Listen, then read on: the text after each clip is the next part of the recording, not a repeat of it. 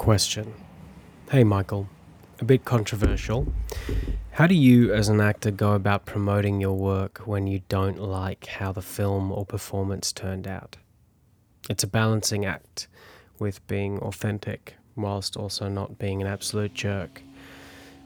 Sometimes my performance has changed because scenes have been rearranged or edited, and of course that happens. I don't know. I just can't justify sending people to watch movies when I know they're bad. Actor X. Answer. Hey, Actor X. Hey. Thank you for sending this through. I might be the worst actor to ask this question. I have to confess that pre-2015, 2016, I cannot recall inviting anyone to a single show or letting anyone know when I was appearing in some random episode of television. I just hardly ever felt proud of the work. I thought it was never good enough, so I made my best attempt to hide the stuff I didn't like. Pretend it never happened. I just wanted to bury my head. I wanted people to only see my best work. I wanted to control what they saw.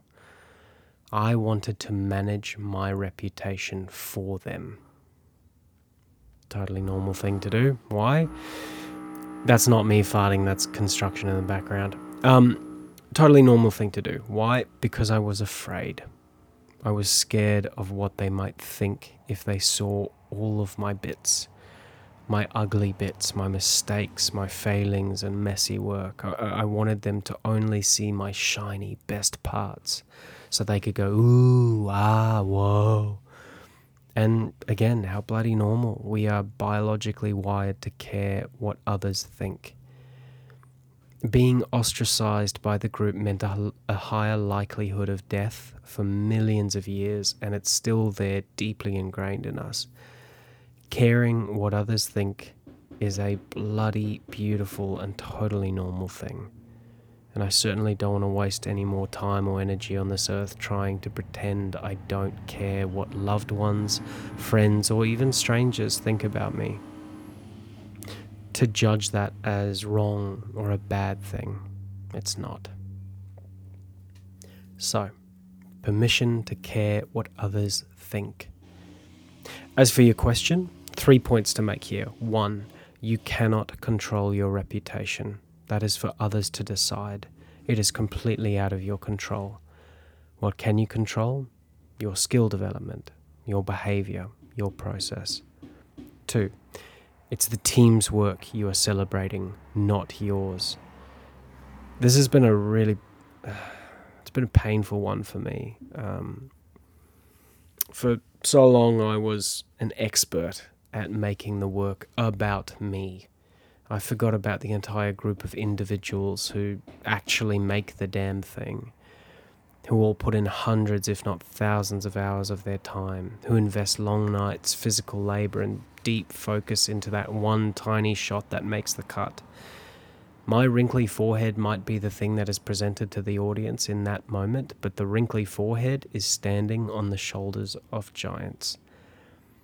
The last job I had, we were filming the last shot of a very, very long day. It was about 2 a.m. and in the scene, I headbutted a door and put a big hole into it.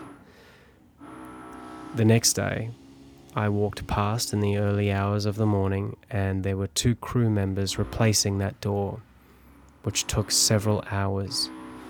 My little action on set meant many hours of work for 2 other people. They gave up their time they could be using to work on other things to patch up my work, to cover my ass. Ugh. The team. We are standing on each other's shoulders, and if I get to do media for that wonderful job over the next 12 to 24 months, it is their work. I want to celebrate. It's their efforts, the team's efforts. 3. Kings who don't accept the fool are doomed. Resisting mistakes is a mistake. when my young daughter is playing with that weird musical instrument her granny gave her for Christmas, it is exactly that. It is play, which means there are no mistakes. And because she has zero fear of failure, once in a while, a completely magical moment will occur. My point: find freedom in failure. Your most generous work is on the other side of it, and the only way is through. So, embrace the shit.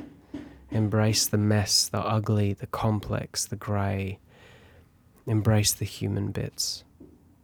Your human bits. You want to give your most generous work? Commence the slow, kind, and gentle process of giving your worst work to the world. Hope this helps.